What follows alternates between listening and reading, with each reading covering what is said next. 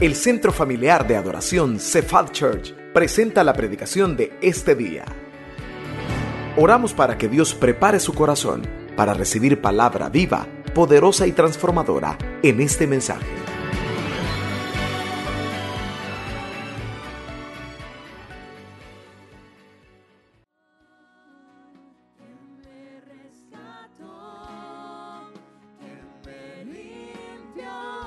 Me dio vida eterna. Tu sangre abre el camino, nunca se cerrará. Tengo libertad. ¿A cuántos les gusta adorar a Dios? Precioso canto, ¿verdad? Que expresa el sentir de nuestro corazón. Lo único que quiero es adorarte. Esa es la respuesta de un corazón que está agradecido por la gracia y la misericordia de Dios. El Señor me ponía un sentir bien fuerte desde hoy en la mañana. No me quiero quedar sin decirlo. Estamos al final de un año difícil, pero Dios es poderoso. Amén. Él se ha glorificado. Acuérdense que los años difíciles son grandes oportunidades para conocer el poder de Dios. Sí, iglesia, porque dice que su poder se perfecciona en nuestra debilidad. En cierta forma hay que darle gracias a Dios por las pruebas, por los momentos difíciles.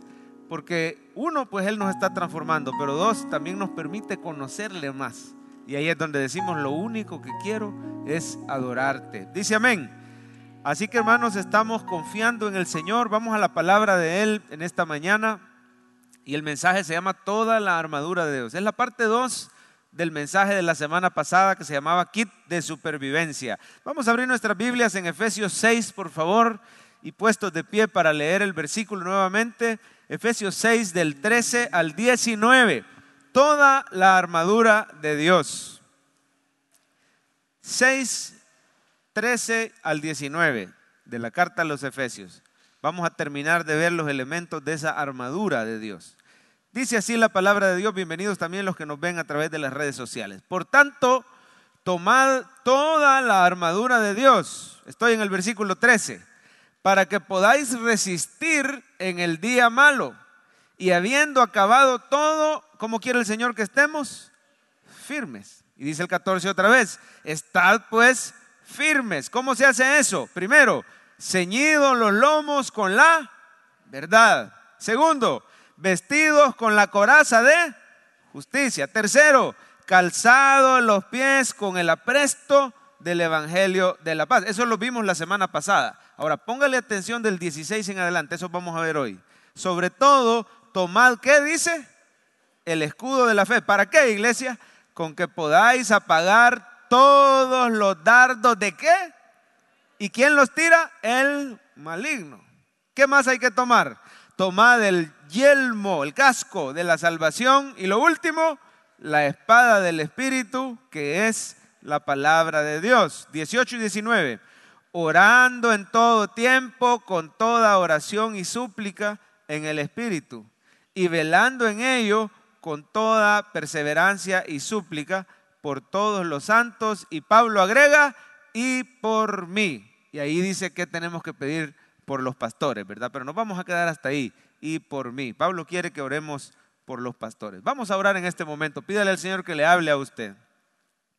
Bendito Señor, Padre Celestial, gracias por este tiempo en tu presencia. Te pedimos que nos ayudes a redimir el tiempo, a ocuparlo bien, para que tu mensaje pueda ser comunicado a nuestros corazones. Te pido, Señor, que le ayudes a mis hermanos a estar atentos, a evitar distracciones, que tu Espíritu Santo les ayude a concentrarse, a enfocarse, a poner atención, para que oigan tu voz y no la voz de un hombre. Eso es lo que ocurre en las prédicas, que tú mismo les hablas a través de un instrumento humano. Y utilizas tu palabra, Señor, para impactar, para tocar nuestro corazón, para abrir nuestros ojos, para que seamos instruidos, Señor, en justicia. Perfecciónanos, agréganos lo que nos hace falta a nuestra vida espiritual. Confiamos en ti y lo agradecemos por fe en el nombre de Jesús. Y la iglesia dice, amén. Pueden sentarse, hermanos.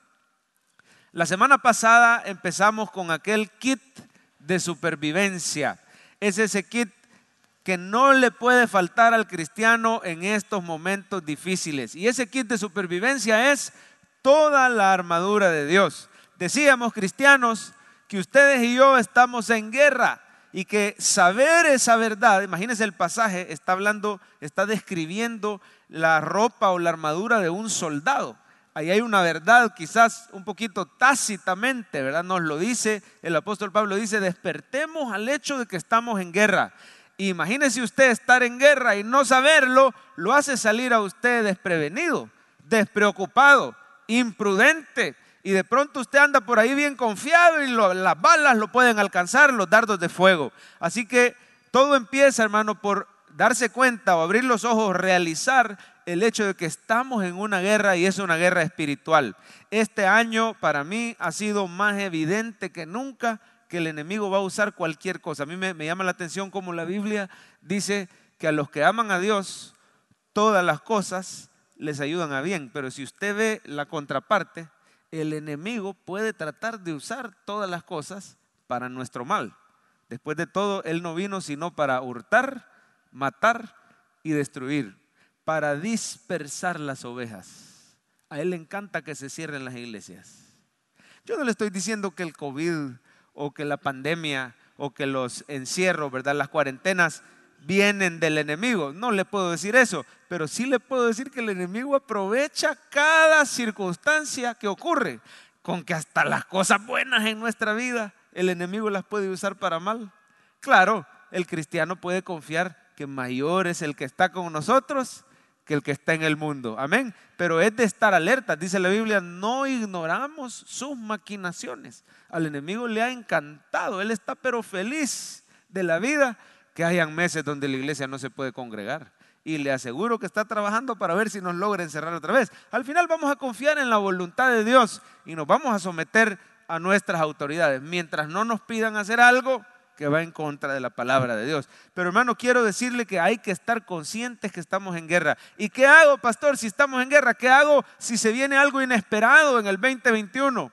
¿Qué hago ante las situaciones o ataques que el enemigo pueda lanzar? Ha atacado los matrimonios, ha atacado las familias, ha atacado a los individuos, queriéndolos hacer retroceder. ¿Cómo hago, pastor? Vístase de toda la armadura de Dios. Veíamos la semana pasada que decía, por lo demás, hermanos, fortaleceos en el Señor y en el poder de su fuerza. Vestidos de toda la armadura de Dios. Esa es la manera de estar fuertes. No nos puede faltar la armadura de Dios.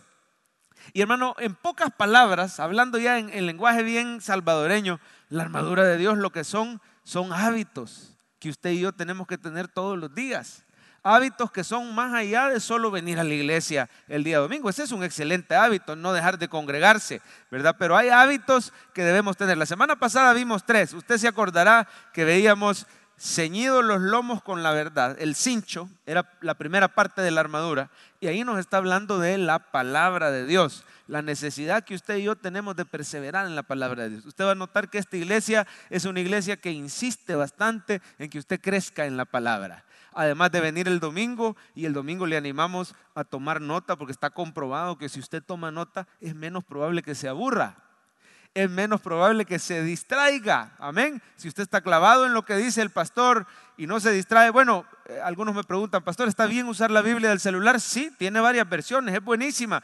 Lo único que durante la prédica uno se puede llegar a distraer, pero si usted está clavado de verdad en el mensaje, tomando nota, va bien. Si usted durante la semana logra tener el hábito de perseverar todos los días en un capítulo de la Biblia, y como iglesia tratamos de estar en la misma sintonía, ¿verdad? Si usted baja el programa Estudiemos la Biblia, que está en la página web cephadchurch.com, ahí lo va a encontrar en la parte de abajo de la página, o se lleva una hojita del programa Estudiemos la Biblia, el cual tienen mis hermanos diáconos todos los domingos. Usted se la lleva gratis, ahí le damos una porción diaria. Usted se mete en las redes sociales y ahí puede ver el video con el comentario del capítulo de ese día. ¿Qué otro paso puede dar para tener los lomos ceñidos con la verdad? Comenzar a tomar el estudio bíblico de los miércoles. Estaba hablando con el pastor Francisco uno de estos días, me permitieron visitarlo. Llegué a la casa, sí es un gran riesgo porque es un hombre joven todavía, pero menos joven que antes, ¿verdad? Ahí me está viendo, saludos a mi papá, ¿verdad? ¿Por qué no le damos un aplauso de cariño al pastor Francisco? Y le decimos, nos hace falta, nos alegra que esté bien de salud, papá, y pronto lo vamos a tener aquí con nosotros. ¿Cuántos dicen amén? Ya pronto, sí, él ya se quería venir, pero tiene unos clavos ahí que le estorban, ¿verdad? Pero ya primero Dios dentro de poco. Va muy bien, por cierto, pero le decía, hermano, me contaba él que quiere reabrir los estudios de los días martes. Y quiere empezar entonces con dar una teología práctica, ¿verdad? Cómo se aplica la Biblia al matrimonio, cómo se aplica a la crianza de los hijos, cómo se aplica a la familia. Por años es la enseñanza que el pastor Francisco nos ha dado desde ese púlpito. Pero le animamos a que este 2021 usted haga su devocional. Usted venga todos los domingos a la iglesia y ponga atención y anote y subraye y escriba lo que Dios le habló. Que usted pueda venir a un culto entre semana, ya sea martes o miércoles, donde se profundiza más en la palabra. ¿Cuál era el segundo elemento de la armadura que hablábamos la semana pasada? La coraza de justicia, el darle gracias diariamente a Dios porque usted es justificado. Cuando usted recuerda que es justificado, ¿qué quiere decir que soy justificado? Que yo no soy salvo por mis obras, que Cristo me ha otorgado su perfección. Él viene a este mundo, Él vive una vida perfecta siendo Dios y siendo hombre al mismo tiempo. Entonces se hizo hombre para podernos representar, nosotros que somos hombres y mujeres. Él vive una vida perfecta, Él luego muere en nuestro lugar, Él cumple con todas las demandas justas del Padre, Él cumple por completo la ley. Usted y yo no la podemos cumplir. Solo son 10 mandamientos, pero trate de cumplir aunque sea uno a la perfección. Es una cosa difícil. Así que el Señor Jesús lo cumple por nosotros y ahora por fe en Jesús, Él te otorga su justicia perfecta. La palabra justicia a veces puede tener varios significados, ¿verdad? Pero aquí se refiere a la rectitud moral, a la perfección espiritual que tiene el Señor Jesucristo. Y Dios te ve con la perfección de Cristo. Cuando el enemigo te tira al corazón, cuando te tira a los pulmones, cuando te tira a matar, cuando te quiere acusar el acusador por los errores que sí cometemos, qué bueno que lo reconoce, usted le puede decir al enemigo, Jehová te reprenda porque Cristo me ha justificado. Yo estoy en paz para con Dios. Y ya no te puede tener la cola pateada. Porque ahora tú puedes venir confiadamente al trono de la gracia y Él ahí te va a otorgar no solo perdón, sino también victoria. Amén. El tercer elemento de la armadura de Dios era calzado los pies con el apresto del evangelio. Eso te indica que Dios quiere que vayas a lugares y seas de bendición. Y decíamos la necesidad que tenemos de servir. Ahí vamos 3 elementos que el cristiano tiene que tener en estos tiempos de guerra. La palabra de Dios, a ver, diga conmigo, la palabra de Dios, darle gracias que soy justificado y servir al prójimo.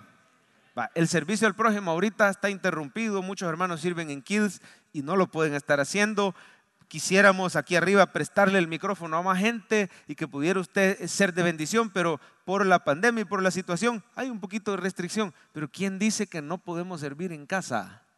¿Quién dice que no podemos servir en nuestra comunidad, en nuestro lugar de trabajo, abriendo un live group cuando así sea un poquito más seguro hacerlo?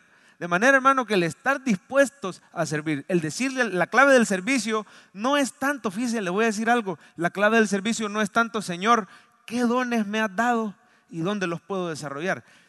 Esa es una gran vuelta la que vamos a ir a dar. Sí, Dios le ha puesto dones a todos, pero la clave del servicio es esta. Señor, abrime los ojos donde hay necesidad. ¿Quién alrededor mío necesita de ti? Y enséñame cómo yo puedo suplir esa necesidad. Y en el camino vas a descubrir que tenés dones. Pero ¿cuántos están dispuestos a decirle al Señor, heme aquí, úsame, Señor, abre mis ojos? Amén. Esa es la clave de poder servir al Señor. Curiosamente, cuando yo sirvo al Señor, estoy más protegido contra el enemigo. Preocúpese cuando usted está ocioso en el servicio. Preocúpese.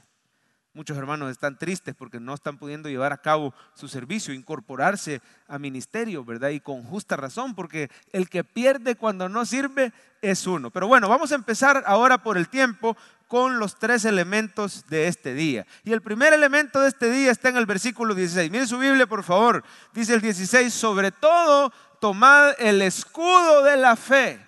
con que podáis apagar todos los dardos de fuego del maligno. Fíjese todo lo que nos dice esta palabra. Nos dice que el maligno nos va a lanzar dardos de fuego. Son varios dardos de fuego los que el enemigo tira. Dice que todos ellos los vamos a poder repeler o los vamos a poder apagar con el escudo de la fe. Y el escudo de la fe, hermano, no es más ni menos que el conocimiento y la obediencia o la creencia a las promesas de Dios. Digan por favor conmigo promesas. Dice la Biblia, más el justo por la fe vivirá. Y esto de vivir por fe es vivir creyendo. No se refiere solo a la fe salvífica. Se refiere a que cuando usted ya es salvo, el Señor le abre los ojos para que usted empiece a ver el tesoro de promesas que usted tiene a su favor. Son, digámoslo así, son los derechos del cristiano. Cuando usted es ciudadano, usted tiene responsabilidades como el pago de impuestos, como el cumplimiento de la ley, pero usted también tiene derechos como ciudadano. Así en la Biblia, hermano, hay mandamientos que son nuestras responsabilidades, son nuestros deberes, pero como ciudadanos del cielo tenemos derechos y esos derechos son las promesas de Dios. ¿Cómo reconozco las promesas de Dios? Normalmente están dirigidas al pueblo de Dios y están en tiempo futuro. Algunas cuantas están en tiempo presente, ¿verdad? Yo soy tu Dios que te sostiene de la mano derecha y te dice no temas, yo te ayudo. Pero esa es una promesa y no está en tiempo futuro. Pero hay unas que son más fáciles de detectar. Por ejemplo, Jehová es mi pastor, como dice el Salmo 23, nada me falta. Esa es una promesa. Filipenses 4:19, mi Dios pues, ¿qué dice? Suplirá todo lo que os falte conforme a sus riquezas en gloria en Cristo Jesús. Quitaré de vosotros el corazón de piedra y pondré en vosotros un corazón de carne y pondré dentro de vosotros mi espíritu y haré que andes en mis mandamientos y guardes mis estatutos y los pongas por obra. Todas esas son promesas. Usted tiene derecho a un cambio de corazón. ¿Lo sabía, hermano? Usted tiene derecho a orar por sus seres queridos. ¿Y sabe otra cosa que no me la quiero quedar, hermano? Y perdone, se la quiero decir. Hace ratito el Espíritu Santo me la estaba poniendo bien fuerte. Hay una mujer aquí en la iglesia que está orando porque su esposo la acompañe los días domingos. Déjeme decirle, hermana, usted puede confiar en las promesas de Dios, que Él es el que convence de pecado, que Él es el que llama las cosas que no son como si fueran. Siga orando, no sé quién será o si son varias hermanas. En el nombre de Jesús, siga orando porque en 2021 Dios te va a sorprender. Pero el cristiano tiene que tener las promesas de Dios. ¿Por qué? Porque van a haber dardos de fuego que te van a venir y conocer las promesas te van a guardar. ¿Cuáles son esos dardos de fuego? Un dardo de fuego tiene doble peligro, porque el dardo de fuego no solo te hiere cuando cae la flecha, sino que aunque no te caiga, muchas veces el arquero que tira el dardo de fuego ni siquiera tiene que tener buena puntería. Él tira nada más en la dirección donde está el enemigo, donde está la fortaleza, el muro, el castillo. Porque el dardo de fuego principalmente lo que quiere hacer es quedarse ahí incendiando el lugar. Puede ser que tú digas, qué mala puntería tiene ese diablo, ¿verdad? El dardo de fuego cayó por allá, sí, pero se queda incendiando, se queda haciendo un efecto en el corazón y en la mente del cristiano. ¿Cuáles son los dardos de fuego? Tentaciones y desánimo. Principalmente, tentaciones y desánimo. La tentación rara vez vas a caer a la primera. Es un dardo de fuego. Cayó por ahí. Y tú dices, no, a la primera. Pero ahí quedó el pensamiento, ahí quedó quizás ese cruce de miradas, qué sé yo, ahí quedó quizás esa idea de tomar lo que no le pertenece. Ahí quedó, ¿qué pasaría si yo hiciera tal cosa? No, pero mejor no, pero ahí quedó. No fuimos delante de Dios, no lo tratamos con las promesas del Señor. La victoria total contra la tentación está en recordar las promesas de Dios, iglesia. ¿Sabe por qué? Porque realmente cuando uno cae en pecado, está creyendo en una promesa mentirosa. ¿Sabían ustedes que cuando uno cae en pecado está creyéndole al otro y no al Señor? Tal vez no lo vemos así y no lo pensamos así, pero le voy a poner un ejemplo. Cuando un joven, por ejemplo, cae en esto de la pornografía, ¿cuál es la promesa mentirosa que está creyendo? Que la pornografía le dice, yo te voy a satisfacer, yo voy a llenar tu soledad, yo voy a llenar tu corazón. Una mujer que cae en una relación con alguien que obviamente no le conviene, porque no es ni cristiano, sería yugo desigual, y el hombre a las claras le está diciendo, yo no quiero nada serio, yo no quiero nada formal, ¿verdad? Mira, mientras llega el que sí es, dicen algunas personas, vamos a disfrutar el tiempo con el que no es. Pero ¿qué está diciendo? Yo te voy a llenar tu soledad, yo te voy a dar lo que en casa no te están dando. Es lo que piensa todo adúltero. Vea, por ejemplo, ¿qué promesa mentirosa está creyendo el que roba? Por ejemplo, acuérdense que la Biblia al pecado le llama los deseos engañosos. Hay un engaño, hay una mentira. ¿Se acuérdense cómo tentó Satanás a Eva? Con una promesa falsa. No, mira, si vos comes de ese árbol, tus ojos van a ser abiertos y vas a tener una gran sabiduría. Apeló a un deseo engañoso y ahí la engañó. Cuando nosotros no creemos a la palabra de Dios, cuando no tenemos a la mano las promesas de Dios, somos presa fácil de estar enredándonos en situaciones. Personas que no creen que el Señor les va a suplir, personas que no creen que el Señor les puede proveer. Y dicho sea de paso, hermano, déjeme decirle, no se preocupe si la Biblia dice, mi Dios pues suplirá todo lo que os falte. Y usted dice, bueno, yo quiero ser obediente, yo quiero ofrendar, como me dice el hermano Nahum, yo quiero diezmar, pero yo no sé cómo va a ser el Señor para bendecirme, porque yo tengo un trabajo fijo y no es como que me van a dar extra en el trabajo. Yo no tengo tiempo de horas extra. No veo humanamente por dónde va a llegar esa bendición de la que habla el hermano Nahum, o de la que habla la palabra. Hermano, en el nombre del Señor, el Señor me recordó esta mañana que le dijera, no se preocupe cómo va a ser el Señor. Eso déjeselo a Él. La bendición y el favor de Dios te van a encontrar mientras eres obediente a su palabra. Decía el salmista, gloria al Señor. Decía el salmista, ciertamente el bien y la misericordia, ¿qué van a hacer? Me seguirán todos los días de tu vida. Hermano lindo, yo no sé cuánto tiempo llevas corriendo, pero si hoy le crees al Señor, si hoy crees a sus promesas, si hoy crees a su palabra, las bendiciones vendrán sobre ti y te alcanzarán. Bendito serás en tu casa, bendito serás en el trabajo, bendito serás en tu ministerio, te dice el Señor. Pero crea las promesas de Dios y no le creas a las promesas mentirosas que decimos, yo no sé cómo va a ser Dios para bendecirme, por lo tanto voy a agarrar lo que no es mío. Todo pecado, todo dardo de fuego entra porque yo no tenía el escudo de la fe. ¿Qué tengo que hacer si yo quiero apagar esos dardos de fuego de la tentación? Yo tengo que decir no a la tentación inmediatamente. Eso tiene que ser en los primeros 3 segundos. Si usted se queda entreteniendo, pero lo hago, pero no lo hago, le va a ganar. La Biblia dice que del pecado no tenemos que pelear contra él, tenemos que huir. Dice la Biblia, huye de las pasiones juveniles. Dice, huid de la fornicación. ¿Cómo le fue a David cuando le quiso ganar a la tentación? Y se quedó preguntando quién era Betsabé. Cayó. Pero ¿cómo le fue a José cuando enfrentó la tentación? José dice que hasta le dejó la camisa a la esposa del jefe, porque salió arrebatado de ahí. Dijo, mejor que digan aquí corrió que aquí murió. Usted dice que no en los primeros 3 segundos e inmediatamente después usted corre a los brazos de Cristo y recuerda una promesa. Iglesia linda, ¿quiere tener el escudo de la fe?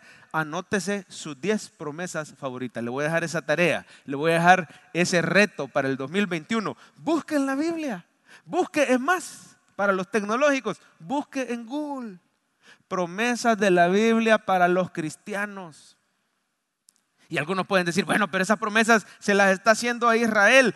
Pero acuérdense que el Señor dice que antes estábamos ajenos a la ciudadanía de Israel, pero que en Cristo usted y yo somos israelitas espirituales. Es más, le voy a decir, alguien puede tener descendencia judía si usted quiere, pero si no tiene a Cristo, no es verdadero israelita. El verdadero israelita es en Cristo Jesús. Por lo tanto, para usted, para sus hijos, para su descendencia, son las promesas. Anote las 10 principales. Un hermano me dice que estaba luchando tremendamente con la tentación de las drogas. Y me dice este hermano, mira pastor, ¿sabes lo que me ha ayudado? Santiago 1:12. Lo voy a parafrasear porque no lo tengo ahorita exacto. No sé si lo ando por aquí escrito.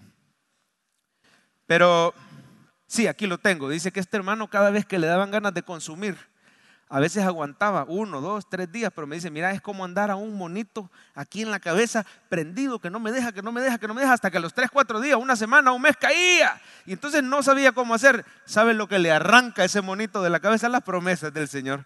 Y dice que él anotó Santiago 1:12 y lo andaba en el celular. Y cuando sentía deseo de consumir, se apartaba a un lugar, decía que no y empezaba a leer y decía, bienaventurado el varón que soporta la tentación. Hermano, hay poder en la palabra de Dios. La palabra de Dios no regresa vacía. Es un arma que despedaza al enemigo. Porque cuando haya resistido la prueba, recibirá la corona de vida que Dios ha prometido a los que le aman. Santiago 1:12. Anótela cuando usted sienta que está comiendo compulsivamente. Anótela cuando usted tiene el deseo de gasto compulsivo. Más en esta época mucha gente se termina endeudando. ¿Y sabe qué? Ni siquiera es feliz. Porque las cosas que compra lo frustran porque no llenan sus expectativas. No era lo que usted verdaderamente estaba. En realidad tu alma tiene sed del Dios vivo y ese es el único que te va a saciar y no las cosas. Pero muchas veces estamos desarmados. ¿Qué le pasa a un soldado que no tiene escudo? Le caen los dardos. Los dardos de fuego no solo son tentaciones, también puede ser el desánimo. Cuando llega un pensamiento de depresión, cuando llega un pensamiento de cansancio, de desánimo, de desgaste, de decir, ¿y para qué la vida? Pues ya no vale la pena seguir si esta situación está bien difícil. A saber, dicen algunos, ¿cuándo vamos a volver a la normalidad? Pero el cristiano que tiene el escudo de la fe, recuerda que el Señor ha dicho, no te desampararé ni te dejaré.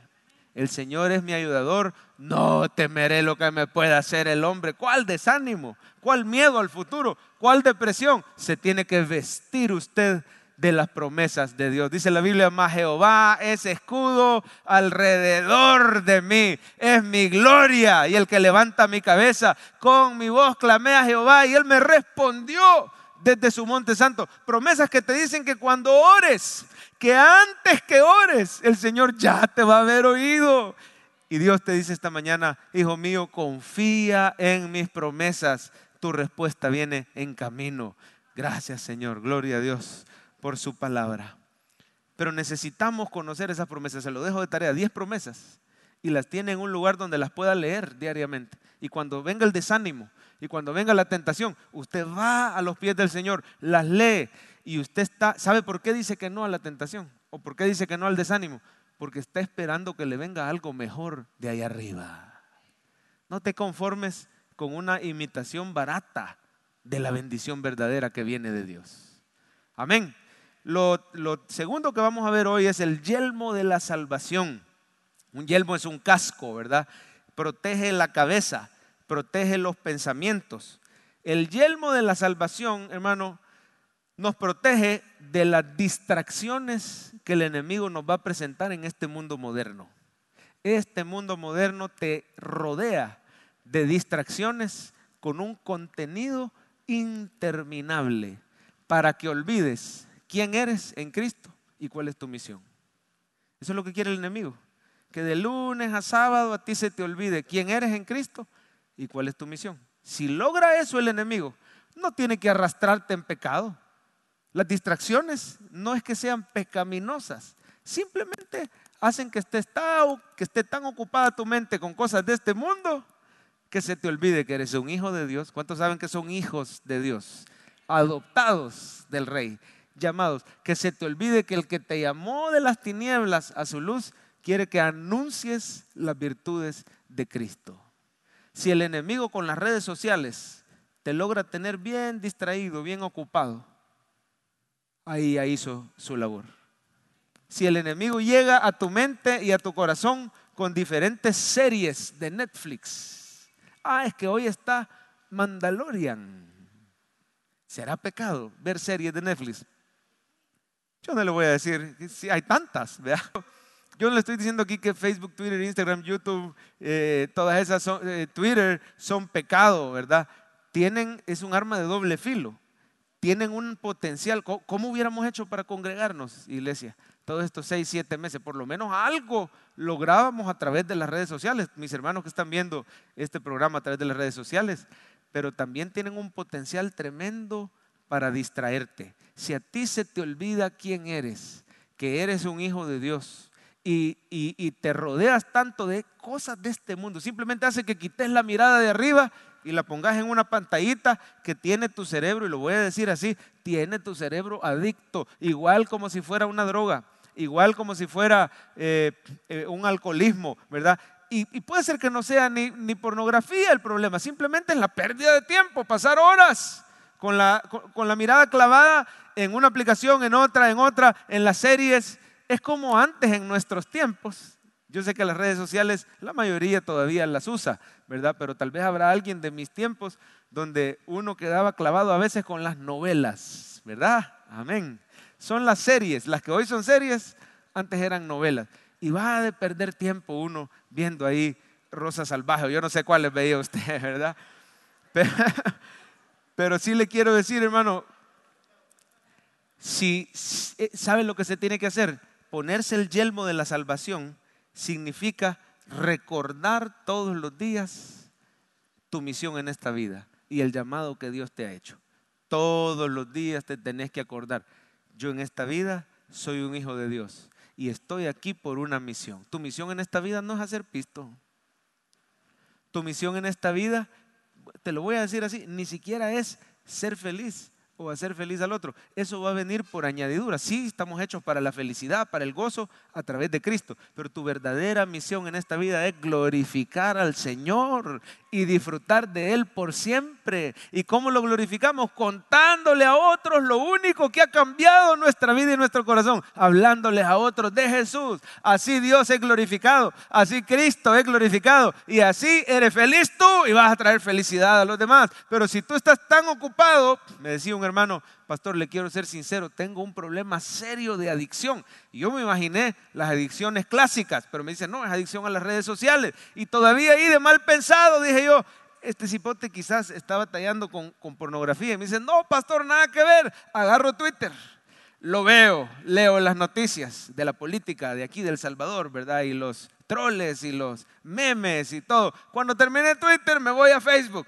Leo todo lo que está en Facebook. Cuando terminé Facebook, mi hermano, ¿y a qué horas hace eso? Pues eso es lo peor, me dice que a veces lo hago en el trabajo. ¿Y cómo hace para que no lo cachen en el trabajo? Ah, por ahí tengo el teléfono, pastor, y cuando vengo a sentir he perdido 1 hora y media. He perdido 2 horas. ¿Por qué? Porque después de Facebook me voy a Instagram.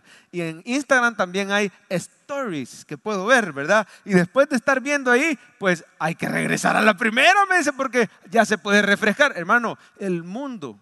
Y quiero que usted pueda ver la garra del enemigo detrás de algo que parece tan inocente. El mundo te presenta contenido interminable con tal que no eres. Y en aquel día final, decía un pastor, en aquel día final las redes sociales van a testificar contra nosotros. Que era mentira que no teníamos tiempo de orar. Lo que pasa es que pasábamos haciendo otra cosa, perdiendo tiempo, distraídos.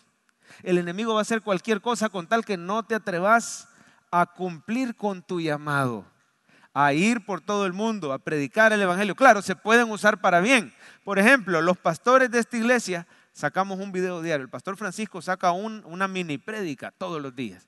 Y este servidor también. Si usted utiliza las redes sociales en un tiempo definido y usted las usa para compartir palabra de Dios o para compartir un versículo, pues ahí es diferente. Por supuesto que puede subir su foto en familia. Esas cosas hasta predican sin palabras. Es de edificación, ¿verdad? Comunicarse con los seres queridos. Pero hay que ponerle un límite. ¿Cuál es el límite? Que la prioridad en mi vida la tenga la oración. Que la prioridad en mi vida la tenga la palabra, el servicio al Señor, el tiempo de comunión con Dios. Y que mi mente esté clara que mi misión en esta vida es glorificar al Señor y disfrutar de Él por siempre. A ver, ¿lo puede decir conmigo? Glorificar al Señor, dígalo. Y disfrutar de Él por siempre. Esa es tu misión en esta vida. Y todo aquello que te esté distrayendo de esa misión, tenemos que ponernos el yelmo de la salvación. ¿Cómo se practica esto del yelmo de la salvación? Nunca, nunca, nunca falte a su iglesia. Véngase, mientras sea seguro y tengamos medidas y distanciamiento y sea permitido, véngase los domingos, congregarse, ir a un life group, venir al estudio bíblico, ser constante en las cosas que te recuerdan tu llamado, la oportunidad de servir. limite los distractores en su vida. Esta semana mis 2 hijos borraron Netflix de sus teléfonos celulares. Porque en un post, si no me equivoco, Elías me estaba diciendo que en un post bromeando, ellos bromeando, y lo voy a decir así claro y pelado como lo pusieron, ellos bromeando ponen, hoy tenemos en enero el montón de series nuevas, va a estar esta serie, va a estar la otra, va a estar la otra. Adorado sea Satanás. Con esas palabras, Netflix. Pastor, usted está diciendo que es pecado, entonces Netflix. Mire, si una serie o un app está diciendo adorado sea, y no lo quiero ni repetir, esas palabras que usted ya oyó, ¿y yo qué voy a andar haciendo teniendo eso? Si hermanos, si nuestra vida está hecha para decir, para que todas las naciones doblen su rodilla ante el único que merece ser alabado, el único que merece la gloria, es Cristo Jesús, nuestro Señor. Y perdone que le diga esto, le voy a hablar en buen salvadoreño, perdone, ojalá que nadie se me ofenda, pero este ímpetu siento hoy de decirle, si algo en el teléfono te está siendo ocasión de caer, borre esa babosada, apáguela y póngase a doblar rodillas delante de Dios, hable con Dios, su prioridad es anunciar a Cristo. Córtalo y échalo de ti, decía el Señor, si algo te es ocasión de caer. Y quizás tuviéramos que ser mucho más radicales. El yelmo de la salvación. Y por último, la espada del Espíritu. Se nos fue el tiempo una vez más. La espada del Espíritu, muchos corren y se apresuran a decir que es la lectura de la Biblia. Pero acuérdese que eso de la Biblia ya nos lo dijo en el cincho de la verdad. La espada del Espíritu es la oración con una mente llena de la palabra de Dios. Dice que tomemos la espada del Espíritu. Léalo conmigo, veamos desde el 17 en adelante. La espada del Espíritu, que es la palabra de Dios, pero no termina ahí. Dice el 18, orando en todo tiempo. ¿Cómo tenemos que orar? Con toda oración y súplica en el Espíritu. ¿Y qué tenemos que hacer? Y velando en ello. O sea, no vas a orar una vez, vas a velar en oración. ¿De qué manera? Con toda perseverancia y súplica. ¿Por quiénes oramos? Por todos los santos y por una persona más, dice el 19, y por mí, el apóstol Pablo. Hermano, la espada del Espíritu es una vida de oración con un corazón lleno de la palabra de Dios. Esa oración es poderosa, porque la palabra de Dios se le conoce como la espada del Espíritu. De hecho, dice que la palabra de Dios es viva y eficaz y más cortante que toda espada. Y que la palabra me va a enseñar si mis intenciones y mis pensamientos son buenos o malos. Me va a ayudar a conocer cuál es mi motivación. En fin, la palabra me va a leer a mí y me va a transformar a mí. Pero aquí ya no se trata solo de leer la palabra, sino cuando la Biblia te lleva a la oración. Voy a pedir que pasen los hermanos de alabanza y suenen bien suavecito, porque todavía tengo 2 o 3 minutos de mensaje. Pero entonces le decía que de eso se trata la espada del Espíritu, una vida de oración con la palabra de Dios. Yo creo que esto, la mejor forma de hacerlo, hermano, es en tu momento devocional. Cuando tú agarras la Biblia, lees y en base a lo que has leído, te pones a orar. Con toda oración y súplica, con una actitud humilde, suplicante ante el Señor. La oración, hermano, tiene que ser visto como un momento de encuentro personal con Jesús. No es una tarea religiosa. Me voy a reunir con mi amigo Jesús. Me voy a reunir con mi Dios, con mi Señor. Y en la madrugada tú hablas con Él y Él habla contigo. Dice que ores por todos los santos. Es un momento para tener una lista de oración y llevar en oración a tus seres queridos. Es un momento para orar por tus pastores. Y le ruego, por favor, le rogamos, iglesia, llévenos en oración. Que cuando abramos la boca, dice Pablo, sea para edificar. Que lo hagamos con valor, que lo hagamos con denuedo. Que el Espíritu Santo obre a través de nosotros, que nos guarde de distracciones, de pecado a nosotros mismos, pero orar en el Espíritu. Dice Colosenses 3:16, póngamelo en pantalla por favor, mire cómo dice Colosenses 3:16, la palabra de Cristo more en abundancia en vosotros, pero no se queda ahí, mire a lo que nos lleva la palabra, enseñándoos y exhortándoos unos a otros, cantando con gracia en vuestros corazones, con salmos, himnos y cánticos espirituales. Cuando la palabra te lleva a la oración. Termino con esto. Un musulmán en Londres enfermo de COVID. Cada día iba peor. El COVID a algunos les da sintomático, pero cuando agarra un organismo, no sé a qué se debe, débil o que ya tenía algún padecimiento previo, como al sexto, séptimo día en adelante se lo acaba y los médicos no pueden hacer nada. Por más que lo entuben, le hagan lo que sea. Este hombre luchando para que no lo entubaran, le suplicó a los médicos que le dieran una noche más sin entubarlo en Londres. Y está este señor musulmán de 50 años de edad en esa noche clamándole a Alá, al Dios de ellos. Y mientras está él clamándole que le ayude, se le aparece esa noche un hombre vestido de blanco en la soledad de su cuarto en la madrugada, luchando por respirar. Y él creyó que era un médico. Este testimonio me lo acaban de dar este fin de semana. Pero la persona se presentó y le dijo: yo soy Jesús. El musulmán sabe quién es Jesús, solo que cree que es un buen profeta. Yo soy Jesús. Isa, le dijo. Isa es Jesús para ellos. Pero, ¿qué estás haciendo aquí? Vengo a sanarte. Esta noche tú vas a quedar sano. Pero te equivocaste de cuarto, le dijo. Si yo soy musulmán, yo practico el Islam, yo lo he creído por 50 años, desde que nací. Yo sé, le dijo. ¿Vos crees que no tengo mis ojos puestos en ti desde que naciste? Pero mira, ¿y entonces qué hay de Alá? Bueno, esto y esto y esto. ¿Y qué hay de Mahoma? Él está muerto. Esto y esto y esto. Mira, perdóname, te puedo hacer algunas preguntas.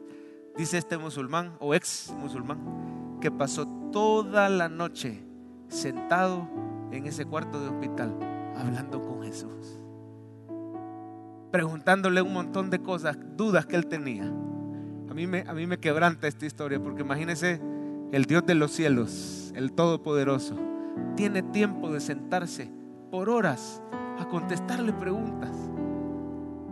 Y muchas veces está esperando que tú hagas el tiempo para contestarte tus preguntas, para pasar tiempo contigo.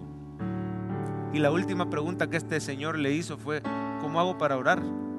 A mí me enseñaron a recitar el Shahada y otras oraciones que el musulmán se memoriza, pero yo no sé cómo orar. Entonces me has cambiado todo el panorama. Ahora sé que tú eres Dios, que Dios es trino, pero ¿cómo hago para orar? No te preocupes, ahorita lo estás haciendo. Orás hablando conmigo. Pero también te quiero decir una clave: cuando no sepas cómo orar, agarrar los salmos. Y esa misma noche dice que el Señor le abrió el Salmo 25. Yo quiero que usted lo abra en su Biblia en este momento. Y le dijo: así quiero que ores. Agarra un salmo y lo agarra de guía a la oración. Mire cómo dice el Salmo 25: a ti, oh Jehová, levantaré mi alma. Dios mío, en ti confío. No sea yo avergonzado. No se alegren de mí mis enemigos. Ciertamente ninguno de cuantos esperan en ti será confundido. Serán avergonzados los que se rebelan sin causa. Mire el 4. Orar así: muéstrame, oh Jehová, tus caminos. Enséñame tus sendas. Encamíname en tu verdad y enséñame, porque tú eres el Dios de mi salvación. En ti he esperado todo el día. Y el 8. Bueno y recto es Jehová, por tanto Él enseñará a los pecadores el camino. Cuando él abrió los ojos de orar así, Jesús se había apartado de su vista. Pero cuando llegan en la madrugada, los médicos lo encuentran sentado en la silla. El Señor Jesucristo lo había sanado. ¿Y sabe las palabras que le dijo al final? Le dijo: te he sanado porque quiero que recuerdes tu misión, contarle a tus amigos, a los que supieron que tú practicabas esa religión, contarles que yo soy real, que yo soy el camino, la verdad y la vida, y que yo estoy listo, dispuesto a salvarlos. Hermano lindo, démosle un fuerte aplauso al Señor que salva los corazones. Digámosle: perdón por el cambio, pero esa nota está... Esperamos que este mensaje haya sido de bendición para su vida. La Biblia dice que Dios es santo y el ser humano es pecador, pero en su gran amor, el Padre envió a Jesucristo a morir en la cruz para pagar por nuestros pecados. Luego lo resucitó para darnos vida eterna. Si usted cree en Cristo como Salvador y Señor, hable con Él diciendo: me arrepiento, perdona mis pecados, te ruego que me salves. Ponga su fe en Él y crea que solo Cristo le puede salvar. Bienvenido a la familia de Dios. Le invitamos a congregarse en Cephal Church los domingos a las 7 a.m., 9 a.m., 11 a.m. y 5 p.m. Visite nuestro sitio web cephadchurch.org o búsquenos en las redes sociales como Cephal Church. Dios le bendiga.